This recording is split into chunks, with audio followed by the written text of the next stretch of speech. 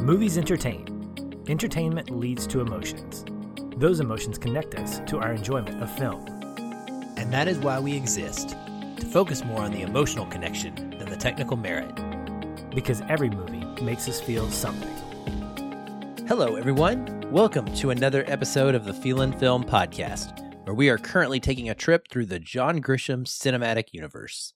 I'm one of your hosts, Aaron, and with me, as always, is my best friend, and the one man I'd fully trust to know my whereabouts if I was hiding away in a different country, Patch. Hey, everyone, and yes, that is my real name. Excellent. But would you tell us if it wasn't? Or would you say, no, that's my real name? Just like you exactly did. If it was for a different newspaper, probably not. But for the Washington Herald, yes. If Denzel were interviewing me, I'd be like, yeah, it's me, man. It's me. Do we know if the Washington Herald is the thing? Because I was thinking the whole time about how, isn't it the Washington Post? It's WAPO, course, I think, is what it's trying to represent. I think it's WAPO. Okay, I was going to say, of course, movies and books can have, or actual cities can have multiple newspapers. So right. Perhaps it was back in the 90s, who knows? But yeah, I just kept thinking, every time he would say it, in my head, I would be like, Denzel, you're wrong. That's not where you work. You're saying it wrong. Fix yourself. Don't tell Denzel he's wrong. That's not cool. That's true. Don't do that. If I was going to tell him he's wrong, this might be the only movie I would attempt it in, because he seems, this is probably like the safest. A softer Denzel in this one. And I would always, when I watch this movie, I would always call him Greg Grantham instead of Gray. It's not Greg, it's Gray Grantham. I know. And I would always think he's pronouncing his name wrong. It's like, it's Gray. I usually Grantham. Like alliteration, but the name anyway, it doesn't really fit his character. Anywho, if you haven't already listened to last week's episode on The Firm, we encourage you to give that one a go for some context on why we are doing this. As of the time of this recording, both it and The Pelican Brief are both streaming on HBO Max, so go forth and watch or rewatch them and listen, because there certainly will be spoilers, as always, and you have been warned. All right, Patrick, if I recall, you said that this was either the John Grisham movie that you liked the most or the John Grisham movie that you had seen the most. So I wanted to ask first off, which one of those is it? What am I misremembering? And if so, what is it that has kind of elevated it to be whichever one of those things it is for you? So it's the first one I ever saw, and it became the one that I became really familiar with in terms of rewatch. My favorite at this point is The Rainmaker, and when we talk about the movie here in a few weeks, we'll discuss why. But this is one that I can watch several times, even with its lengthy runtime. And part of the reason why is because I think it really challenges me as a viewer to pay attention to everything. My dad and I have had this conversation on multiple occasions, mostly because we are getting older, him more than me, obviously, since he's my dad. But he will tell me when we talk about this movie, his experience walking into the theater, sitting down with his popcorn, his Coke, having the movie start, and then leaving at the moment when Thomas Callahan gets blown up and coming back and being completely, because he had to go to the bathroom. And no, he didn't just leave. Okay, this is too much for me. Let me just come back. No, sorry, it wasn't that. But he left during that pivotal moment, and he came back and was just completely confused. And he said it wasn't until it released on VHS, when he was able to rent it, that he got the whole, okay. And I remember that story when he would tell it to me. I think this was one that I went to go see in the theater. This was 93, so I would have been probably 13 or 14. And I remember really enjoying it and being kind of overwhelmed by its complexity, which to me was kind of one of those things where I was like, this is challenging and I need to pay attention to more stuff. And I think it got me kind of hooked on that whole espionage, spy, not just tell me everything, but show me, make these reveals. And even on a rewatch, this is a movie that holds that even now, this great way of giving us a great setup. I watch it in relationship to The Firm, and I'm curious as we go through these to see if John Grisham does the same thing, where he in his stories, he'll give you a great setup, the aha moment in the middle of the movie, and then the back half is solving the problem. So we did that with Mitch McDeere in The Firm, realizes what's going on, and then the back half is the spy espionage action. This, I think, is a better executed back half than The Firm for my taste. It feels more energetic. It feels more like it's action-based. It still has a lot of people in it, a lot of different groups, which it seems like that's characteristic of John Grisham's early stuff. But for me, watching this again, it continuously challenges me because I'll always forget about something. I'll always forget, oh yeah, I forgot that they had to go see this person. Oh, and he's dead. Yep, that's right. And there are performances that I forget about that I'm always glad to revisit because I'm like, oh yeah, didn't realize that, oh yeah, Stanley Tucci doing his thing there. So it's one of these movies that as I watch it, as I get older, I appreciate more about it. But ultimately, what I enjoyed about it the first time, that discovery, that challenge of following the story with some of its complexities, still holds its ground for me and makes it enjoyable. Well, that's good. I'm glad. And I definitely see the differences as well. I mean, I think that they're pretty stark, honestly, in the difference of what The Firm and the Pelican Brief are as far as where they slot into the legal thriller. And a big part of that is because of the directorial style, which the first film we talked about was made by Sidney, and it is got this jazz kind of vibe to it with that piano score that happens all throughout. And we discussed, our feelings on that. This was made by Alan J. Pakula, who is a multiple Academy Award nominee himself and was probably most notable for directing what was dubbed the Paranoia trilogy, which were All the President's Men, Klute, and The Parallax View. I'm going to go out on a limb and say the only one of those you've seen is All the President's Men. Correct. Yeah, I have the Parallax View on a watch list that I because want of to me. get to when I have. Yeah, because of you. Yeah, probably. Absolutely. Yeah. Yeah. And so I want to rewatch All the President's Men as well. Oh, yeah. I mean, it's an all-timer. And the Parallax View is phenomenal. And it really is the one that I thought about probably the most when it and All the President's Men combined when I was watching this, because of the paranoid conspiracy energy that he brings to this throughout. And when I say energy, I think that it's kind of sometimes not there in the same way as his strictly thriller-based thrillers like The Parallax View. Like, it is always got a sense of foreboding hanging over it. I do not feel that way with The Pelican Brief. Personally, I feel like there are some lengthy sections of this where, at least until the third act, I would say, the finale. So everything from when they go to the bank vault to the deposit box on, to me, that's like the finale. and it's kind of long, right? But like at that point, the energy, whoop, it goes up and it just stays up all the way to the end. You kind of ride it out.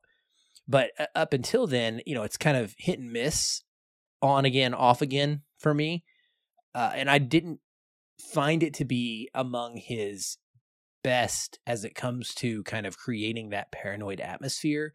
I don't know exactly what it is, because I like most of the cast. I mean, this is a who's who, like we talked about before, and it seems to just be a reoccurring theme. Like, there are so many so on the Rewatchables podcast with Bill Simmons, they do these categories, right? And one of their categories, they call it the That Guy Award for each movie. And it's the person in the movie that you're always like, who? It's that guy. It's that guy. Like, you never hardly remember his name, but you recognize him and you think he's in every single movie. And there's probably like 6 candidates in this movie. There's a James B. Sicking is in this movie. I had no idea what his name was, but I was like, oh, it's him. Like, of course, like, I love that guy. Like, that is a perfect example of how this film goes. And so I think it kind of gets by a lot on the fact that in every scene, there's someone I recognize, for me personally, and I don't have to feel the constant paranoia, but for me, it feels more like a procedural than it does a thriller for the majority of the runtime. I just wondered, am I alone in that? Do you? Because it sounds to me like you get much more of the thriller element out of it, just from what you were saying there earlier. No, it's really more mystery stuff than anything else. Like I never felt as though I watch Darby as she's looking around and the camera sort of jolts between one person to another. I mean, there were parts of it that felt a little, at the time, probably cutting edge. Now it feels a little cliche where you have cut-ins to just different characters who are looking away or looking somewhat suspicious. We saw this in The Firm as well. And this feels more energetic, so I think it works better for me. But it still feels a little dated because I never feel like she's being watched by everybody. There's a scene that I really enjoyed. It's with her in the elevator, and there is a guy in there that's watching her, but there's this tension, and it's this, I think it's the claustrophobia of being in that elevator. Elevators are awkward anyway when you're hanging out with people that you don't know, and when there's 20 floors that you have to go through, not that you're stopping on all of them, but you have to go down from the 20th to like the first. That felt a little tension. I felt tension there. But overall, it just felt more like mystery, like just trying to solve the problem. The only moment, and you brought this up, was the second potential car bomb with the chase in the parking garage. I mean, that felt somewhat suspenseful, but it felt 90s suspenseful. This was not something where I ever felt in 2022 that I was like, oh my gosh, what's going to happen? It just felt like fun action sequences, but it felt grounded. It felt like we weren't getting big Michael Bay explosions like we didn't need to. I noticed this time around that I'd forgotten that we got to see the car bomb being put in the car. Like I remembered that the bomb was put in and that you had Grantham starting the car and Darby saying, nope, let's get out. But I forgot that there was actually a whole sequence where the guy was putting it in. And I almost felt like that was wasted because I knew you have a guy who opens up the door. I didn't need to see the whole scene play out where he grabs the thing, puts it in there, and then somehow magically without looking is like putting the little wires together. Like he's making it work. I mean, this isn't a time to kill. Okay. Or this is not, I didn't believe that. I didn't believe that was, but whatever. So for me, when I'm watching this movie play out, I felt like the energy did amp up in that third act. But I also felt as though, like The Firm, there were a lot of moving pieces. And in some ways, I felt like we needed to have like color-coded vests to let me know, are we talking about Matisse's people? Are we talking about the CIA? Are we talking about the FBI? Like, who's going after her? That kind of lowered the suspense level because I'm like, I get that anybody could be after you, but if I don't know who the bad guys are, if I don't know who I'm supposed to be like rooting for, it's hard for me to feel like I feel paranoia, but I feel more confusion than anything else. So that's kind of what I felt leaving this viewing was that, okay, a lot of people are after Darby and hopefully she gets away. So I don't know who to trust, neither does she, but it's a little confusing for me I need somebody to trust. And I guess Gray's the one that we should. That's a great point because I felt the same sort of confusion. And I actually turned to my son who was watching it with me for the first time. And I asked him at one point, I said, who do you think these guys are towards the end during that climax? And he said, I don't even know. The FBI maybe? And I was like, you think the FBI is the bad guy? And he was like, everybody is the bad guy. The president is the bad guy. The FBI is a bad guy. The CIA is a bad guy. The lawyers are a bad guy. The oil guy is a bad guy. Only the curly-haired girl and Denzel aren't bad guys. And I was like, well, you're not wrong.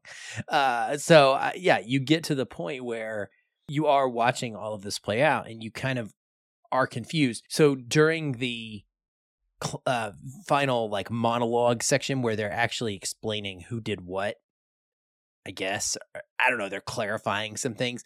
Names get thrown out there and I didn't know who these people were. I had to Google because I was like, wait, who is this guy? I forget who it was, but somebody was talking about the person that shot Kamal when he was with Darby. And the dude in the hat, that's how I knew him.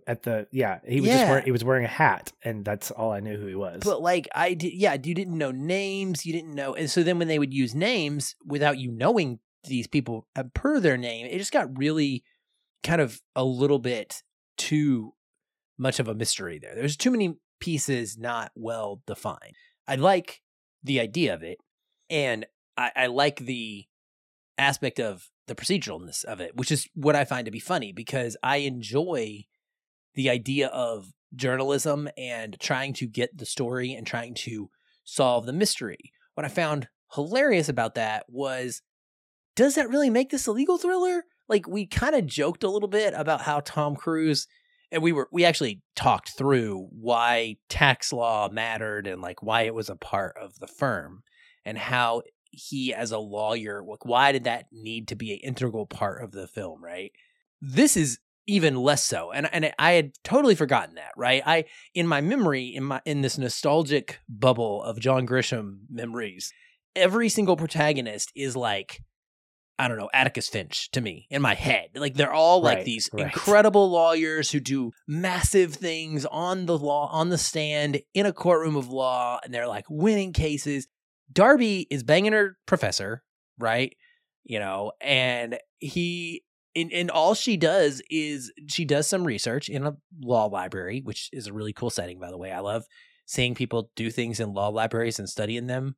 They look gorgeous and beautiful. I don't know if they still are these days, or if people just use the internet from their bedrooms. But anyway, she goes and she does all this stuff, but it's all behind the scenes. And she just shows up one day and she's like, yeah, I think I figured it out. And this is like in the first, 20 minutes, 15 minutes of the movie. She's just like, yeah, I don't know. Here's what I think happened. And then we're off to the races. And there's no real aspect in this to me of her needing to be a lawyer. It is more like she is a journalist to me. I almost felt like it was almost more like, Spotlight, but with the FBI or the CIA after you, the way that they're trying to get the story. And I don't dislike it per se, like, because of that. And I enjoy the movie.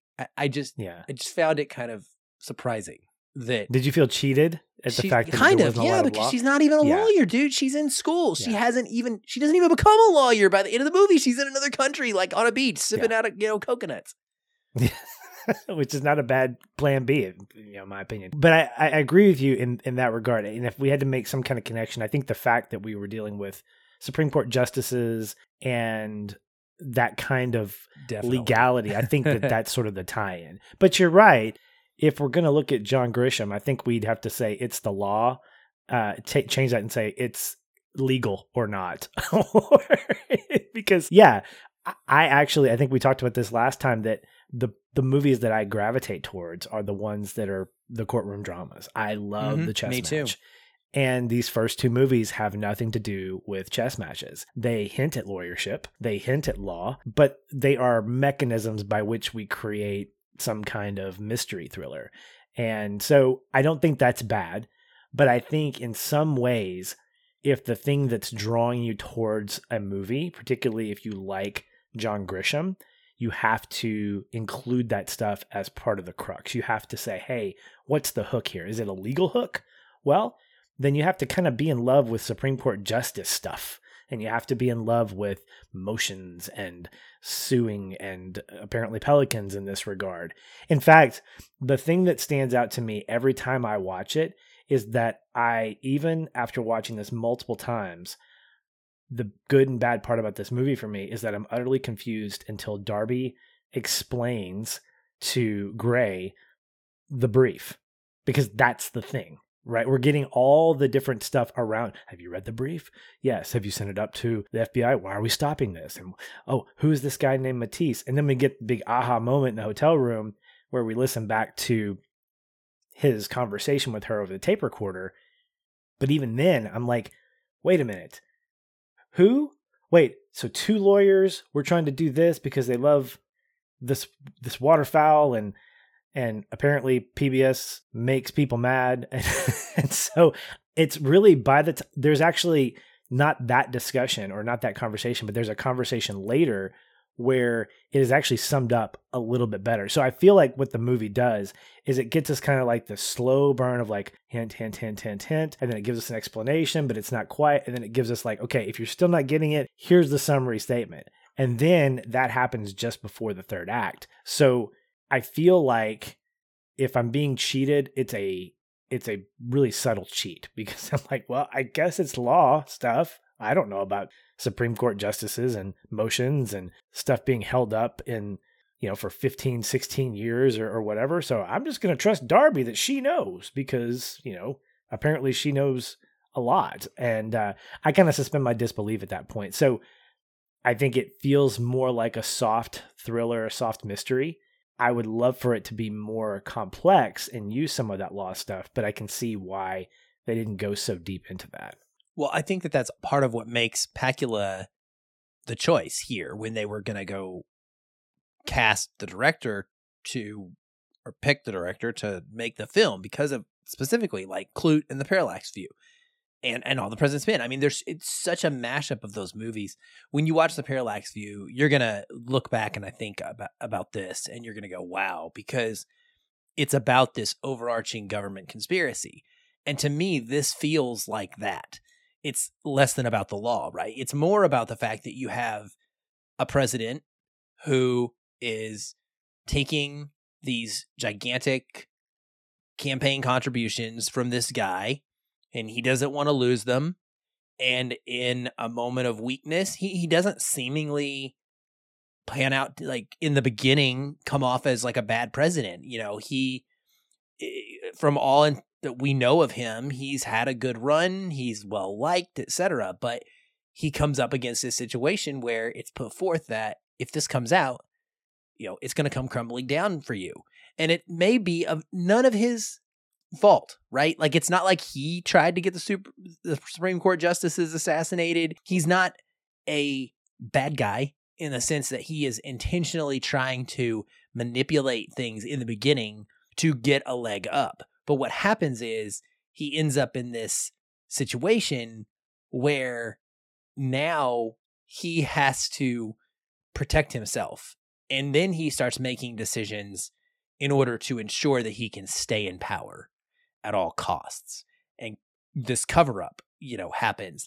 And so if anybody's really running the show here, it's the Matisse guy, right? Which it always comes back to the people with the money who want to make the money. And the film having this whole, like, even when it first started, Patrick, and I had kind of forgotten about the beginning of it being the Supreme Court justice assassinations, I was just immediately going, wow, is this far-fetched? Because I think it's supposed to be kind of a little bit out there, or is this just the way the world is? Because if you think about the way politics have gone the last, 4 or 8 years or so, to me, this feels like it could happen tomorrow, and I wouldn't blink. That doesn't mean I wouldn't have empathy, but it means that I wouldn't even question at all or be surprised. Would just be like, well, not even at all shocked that whichever side, whether it's the liberal or the conservative side, decided to knock off a couple justices to ensure that they could get control of the court before their candidate left office. Like, it is a entirely believable plot line to me. I don't know about hiring a terrorist from the Middle East that is actually played by Stanley Tucci. I don't know. Some of it's kind of funny, but it just felt very relevant to me in a way that surprised me. Well, I think the plan is very sound. I think it feels very grounded. Like, okay, if we were going to do this, if it were possible to do this, then this would be what we would do. Because politics is another chess game where you get the right people in office. If we look at how something like Roe v. Wade went down, you had a predominantly conservative set of Supreme Court justices. So there was a high likelihood that if that ever came to be, you would have that. So let's put that, not go into detail about Roe v. Wade by any means, but let's use that. If you were going to try to manipulate that, what would you do? Well, you'd try to off the older Supreme Court justices that were conservative. That would be what you do. Get somebody in office quickly, or get a nomination done quickly, so that you could then change the game, as it were. And so I think you're absolutely right. Maybe not the method, but the intent is there, because the fact is politics are all about how you can manipulate, how can you convey a message in order to persuade a voter to vote for someone? That's why these slam campaigns and slam ads for opposing candidates are so popular, and why somebody says, I promise to do this, you're just kind of going, whatever. You promise to do what? Excuse me? And I think that that's sort of played with here in regard to the story, because you have a president who isn't a nincompoop, but he doesn't realize how little control he actually has. And I think he doesn't realize how strong a tie to money is to a person, that if I have the money, I can control the campaign. You absolutely can, because now a person who is president is actually a puppet. And I think early on, there's a great line. I can't remember who says it, but when it's referred to as, when the president's referred to, I think it's, who was it? I believe it was his counterpart, his chief of staff, is it Cole? And when it's referred to the president, they're like, which one? Because it's sort of internally recognized that Cole calls the shots. Like, he's the one making the decisions. And later on in the movie, he's revealing to the president that, hey, this Pelican Brief thing is not going away. And he's like, well, what do we need to do about it? And he goes, you don't want to know. And that's his way of saying, look, plausible deniability, sir. This is how it's going to roll down. And I think that speaks to maybe a perception that the president as an office or as a person is not really the power. It's really the people underneath him, or the people that control the House or the Senate or the cabinet. He's just a figurehead. And I know that there's some criticism, a lot of criticism about President Biden, that he's just a puppet, where somebody else or a group of people are actually controlling him in some way. Believe that or not, but I think it's compelling because politics allows for that kind of control and that kind of puppetry to actually happen if the price is right and if the money's there. I mean, we see that campaign donations help drive the popularity of a candidate. And I think that's played out really well in this movie, that it's an important thing. In fact, Cole doesn't deny it when he's approached by Grantham at the end, and he says, yeah, Matisse, I think he contributed $4 million. Yep, $4.2 million to be exact, all through legal funds. I mean, he doesn't deny the fact that he's done this, but Gray takes it one step further and says, yeah, and because of that, he actually has gotten some controlling power there. So I think you're right that this doesn't seem so far-fetched. It does feel a little out there because of some of the actions that are taken and really because of all the players involved. But yeah, I think if you were to redo this or to kind of repackage it in a tighter way, it would feel more like a Contagion compared in light of COVID-19. Yeah. Did you think that Cole was going to kill himself when he walked into the room with the monitoring? Because I was like, oh, he's gonna off himself. So I told Tyler. And I was actually surprised when the next shot was him walking in on camera and whispering and telling the president what had happened. I 100% was convinced, and I've seen this movie, but I just have forgotten it. It's not one that sticks for me that way. And so I was just like, I just know he's gonna shoot himself. The way he walks in there and he looks at that monitoring system in the Oval Office, he sees the president playing with the dog, and it felt like such a great setup for that, and the acknowledgement of it's all over, it's all coming crumbling down, like my life is done. I feel like maybe today's cynical world, that would be what happened in the movie, versus at least in the 90s we were maybe a little more hopeful that he would just resign and then that would be all and it'd be okay. Yeah. No, I think, and that is a testament to Tony Goldwyn. I mean, he has a performance. He feels like a guy who, if he's playing an antagonist at the end of the movie, he's just going to off himself. Something similar happens in Ghost, spoilers, with his character. But if he's going to play somebody nefarious, it's probably going to end not so well for him. And I absolutely thought that was going to happen. The way the camera cut, and I was like, oh gosh, he's going to. When he walks into the Oval Office, I'm like, is he going to shoot himself? Is he going to kill the president? Yeah. Oh my gosh. I was like, how do I forget it? I forget this happened. Yeah. That's a way to cause trauma not only to yourself, but pretty much the entire White House at that point. Too funny. What did you think about Julia and Denzel's performances? I will tell you, that I thought this was such a sleepy role for both of them in a lot of ways. I don't remember where this falls in Julia's career as far as what she'd done before this. Had she kind of locked into that superstardom period that she had there in the 90s and early 2000s, I guess it was.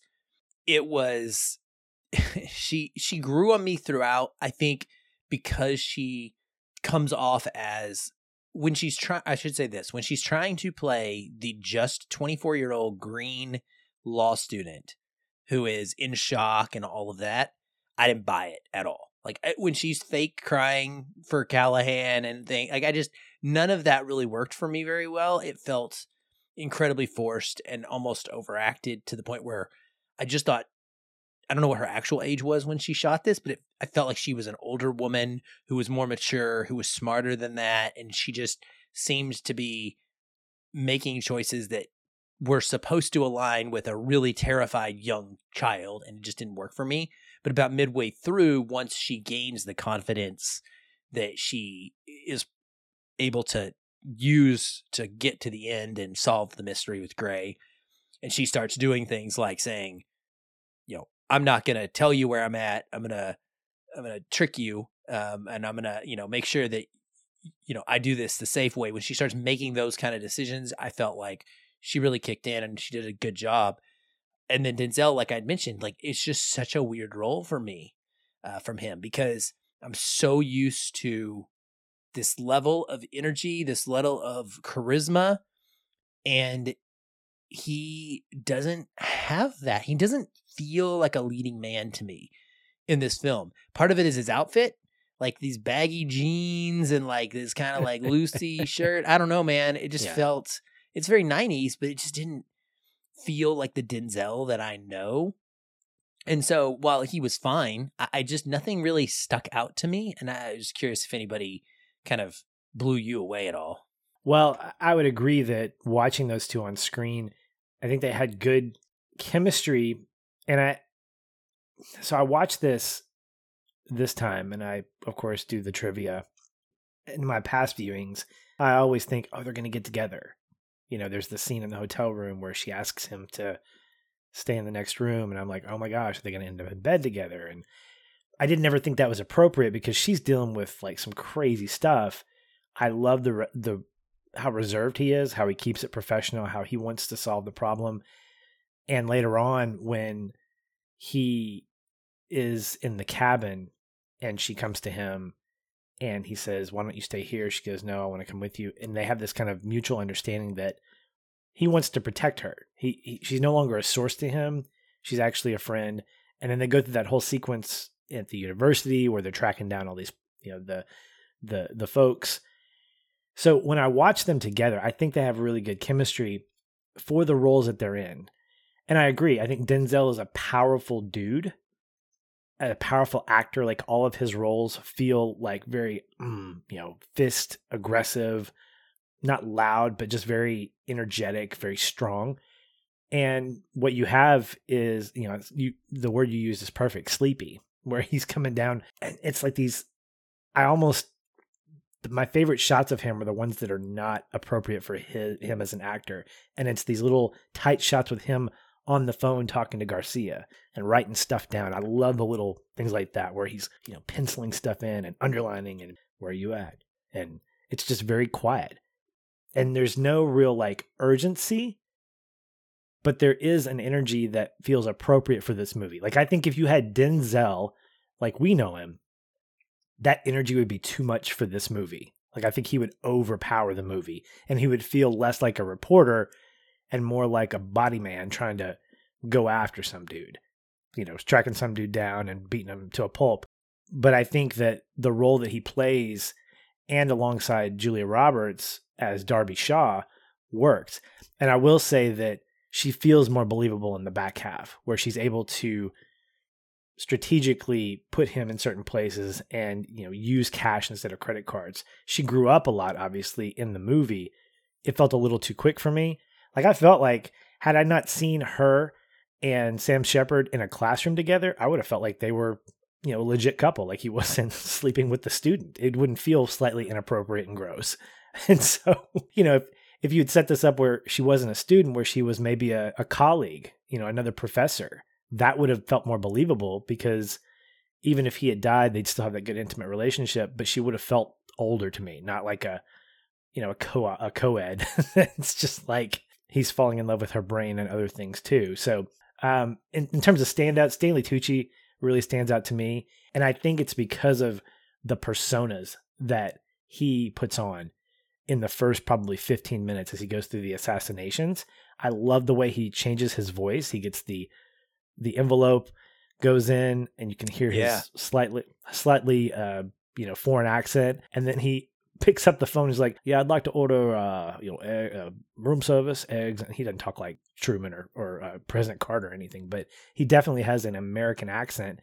And then even when he's trying to imitate John Hurd, Gavin Verheek, he hears the voicemail or the conversation, and you can almost hear him adjust his voice. I think it's really cool. I love that kind of stuff. By the way, I referred to It Was a Time to Kill. I meant In the Line of Fire, Mitch Leary, the character from In the Line of Fire, when it came to like... It's very different.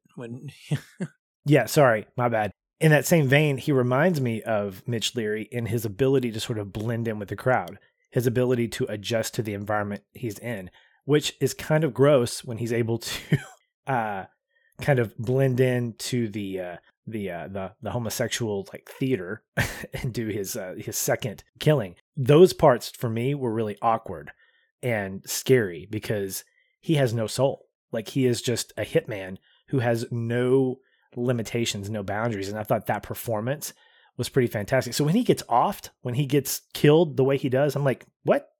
He should last longer than that.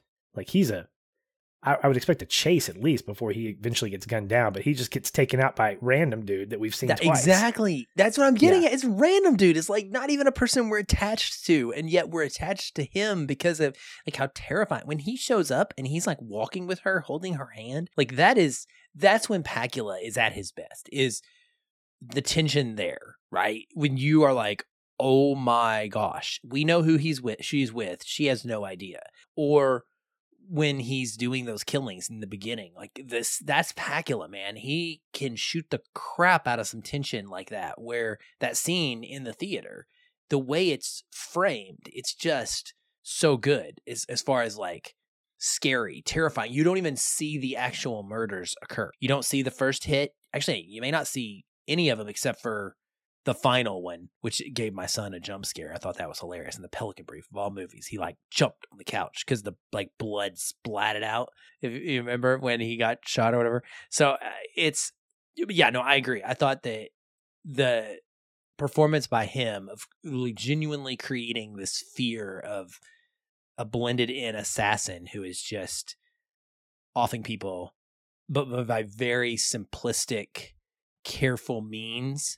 Not flashy, not public, like we think of John Wick as our assassin now, right? Because he's a killer, he's skilled, but he's like killing hundreds of people in public places at the same time. Like that's very different than carefully planning out and executing a singular hit like Stanley Tucci does several times. So yeah, I agree. I also like Lithgow as the editor. I think it's a real small kind of role. Again, with me not remembering this movie well, it almost serves as a blessing at times because I was like, is he in on it? Is he gonna sell Gray out? Do I trust him? Because he's asking all these questions, and by the end, maybe that's a testament to what the movie is creating for me. That I'm not even really fully acknowledging while I'm watching it is that it's got me to the point where I'm wondering, and is everybody a suspect? Can I trust anybody? And that's the whole point, right? This guy is seemingly the sweetest, nicest, like good old editor, and Gray is trusting him, but is that going to come back to bite him in the butt? Because in reality, everybody's just a Swedish bank account full of money away from turning on their friends and family. No, I think I love John Lithgow in this, and I think that he is completely trustworthy because of the fact that he wants to send Gray to Little Rock to do another story. This is the second movie in 2 weeks. I know. Where we've got an Arkansas reference. I don't think we're going to get this a lot, but I just got to say, you can trust somebody who tells you to go to Little Rock. And I would be curious, where would Greg Grantham eat in Little Rock? That would be a big question. I would have several recommendations in 1993 for him to go. There's Doe's Eat Place, President Clinton. Regular spot for him. I would say go there, Gray. And you'd probably find some good sources at that restaurant. There we go. So yeah, you can definitely trust him. That's great. I'm glad that you had to throw that in there. John Grisham has strong ties. Like he has family members throughout Arkansas, and that's part of why it features in all the South does. Whether it's all of his movies are going to be heavy in Tennessee, Memphis, Memphis is Tennessee, Tennessee, Arkansas, Mississippi, Louisiana, Alabama, Louisiana, and even into Georgia, I believe, but. So anything I'm missing? Is there a favorite sequence? For me, the other thing is just that we kind of briefly talked about, but like that whole escape, it's a mixed bag. I like the energy going up because I really am struggling at that point. Sometimes in the movie, I needed more consistently high thriller aspect for my liking, but I liked that whole sequence a lot. And I love that it ends with the accidental driving into your own bomb. That's hilarious. There are so many kind of like accidental escapes, and those are always hit and miss for me as far as enjoying them because logic in my brain takes over, and I'm like, oh, this female that's chasing them has them dead to rights. Like she sees them in a mirror. They're toast, right? And the only way they get out of that is because some random dog barks next to her. Completely lucky, right? Moment. But the way that it's shot at the beginning of that scene when she walks in, this is Pacula. I just got to give it to Pacula because we have Julia Roberts sitting at the desk talking to the lady at the bank deposit, and she's giving all of the information. She's putting on her acting display as the guy's wife. And we see from her perspective. So we see the lady at the desk look above her eye line, obviously seeing something behind her, but we as an audience don't know what it is yet. And that, because we know what she's doing, creates an immediate tension in me because I'm like, oh, what's behind her? Who's behind her? And then we see that it's just some other woman. But the way that it looks and works out, and you kind of like, is that person following her? Is that person tracking her? And it just continues until she ends up being the one to chase them. When she starts chasing them, I don't really buy her as like whatever elite agent team that is supposedly trying to track down and kill Darby Shaw. But up until that point, I just like the way that it's shot a lot. Yeah, I think for me, because the movie is really, because it centers on Darby and Gray, the sequence that I like is them trying to track down Garcia and going through the various names of the law students that clerked at the law office. I especially like, in particular, I like how late in the movie, Darby Shaw has the ability to just blatantly lie, and lie so convincingly. So there's a scene where she's talking to the kid who was committed to the mental institution. She snuck in, great little sequence there with Gray having to call the supervisor and distracting him. And she talks to the kid, gets the guy's name, or at least his last name.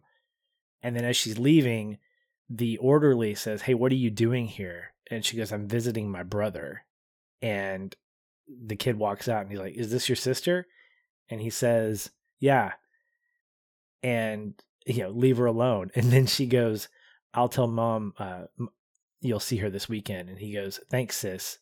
And she goes, "Take care." And you can tell that she's speaking to him, not playing a part necessarily, but she's convincing enough that she's both showing the orderly that she's his sister. And I feel like there's a moment there, not romantic by any means, but just that she cares deeply and that she's like, I need to protect this guy. She does the same thing in that scene you're talking about, where she's given out all that information without even hesitating.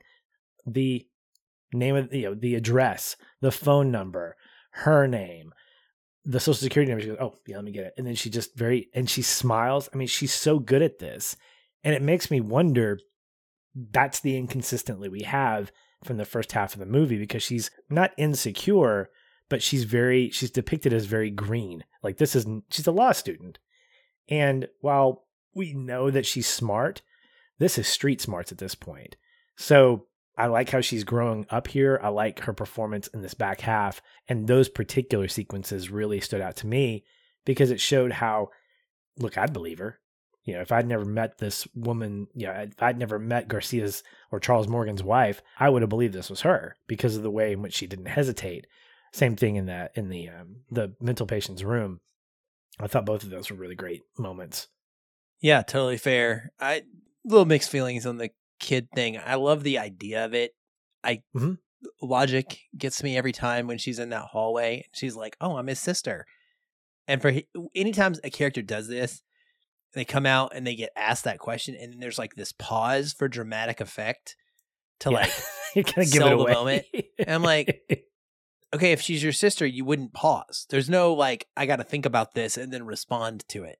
It's instantaneous, right? And so that would just make me more suspicious if this was happening to me and I was the one suspicious in the first place. But yeah, I do think that it works out pretty sweet. I'm trying to remember if there's more in the book about it, because I feel like that's such a section that I don't want the movie to be longer. Don't get me wrong, but it's so quick, and it kind of gives him this whole backstory of like, oh, he's here. He's this law student. He's, in rehab, or he's here for depression issues and such. And maybe I needed more to believe that just some random woman walking in and needing information from him was going to give him this big boost that he needs on a personal level. He hasn't really done anything to be proud of, honestly, in my opinion. It's a weird thing. She was a good hallucination for him, though. But that's the point. Yeah. I mean, if we can distill it down to the basic level, if Julia Roberts walked into my room right now, I would probably not have to worry about needing logic, or, I would react very similarly, and I would be willing to call her whatever she wanted me to call her, whether that's sis or mom or whatever. Yeah. I'd like to throw some love at James Horner, the composer for this movie. This was not one of his best, not one of my favorites by far, but I really kind of cut my teeth on James Horner in terms of just getting familiar with appreciating scores before Hans Zimmer sort of took the top spot. Horner was the guy, and I would listen to pretty much anything he would compose, even without seeing the movie. This is probably what re-influenced my wanting to watch this movie or having it high on my rewatch list, is because he does the music. It's different than what I'm used to hearing in other soundtracks like Field of Dreams, or even Titanic to an extent. But this is early James Horner that I remember appreciating his stuff early for my music love, and so I'm glad that he was on the crew for doing this one. All right, well, that will do it for us on this edition of Feelin' Film. Thank you for hanging with us. Next week, The Client is on our docket, and we hope you join us for that as we continue our John Grisham-verse journey. Aaron, thanks for another great conversation, and we'll talk soon. Hey everyone, thanks again for listening. If you enjoy the show, we'd love to hear from you. You can leave us a review on iTunes or wherever you're listening. These help increase visibility for the show and grow our community of listeners like you. We also invite you to connect with us further by joining our ever-growing Facebook discussion group. A link to that is in the show notes, or you can just search on Facebook and find us that way. If you'd like to continue the conversation with me, you can follow the show on Twitter @FeelinFilm, or connect with me in the Facebook group. I'm very active in both places and would love to chat. And if you want to connect with me, you can find me at Shoeless Patch on both Facebook and Twitter. Be sure to tag me in any comments so that I'll be notified and not miss you. Once again, thank you for listening. We'll be back soon. Until then, stay positive. And keep feeling film.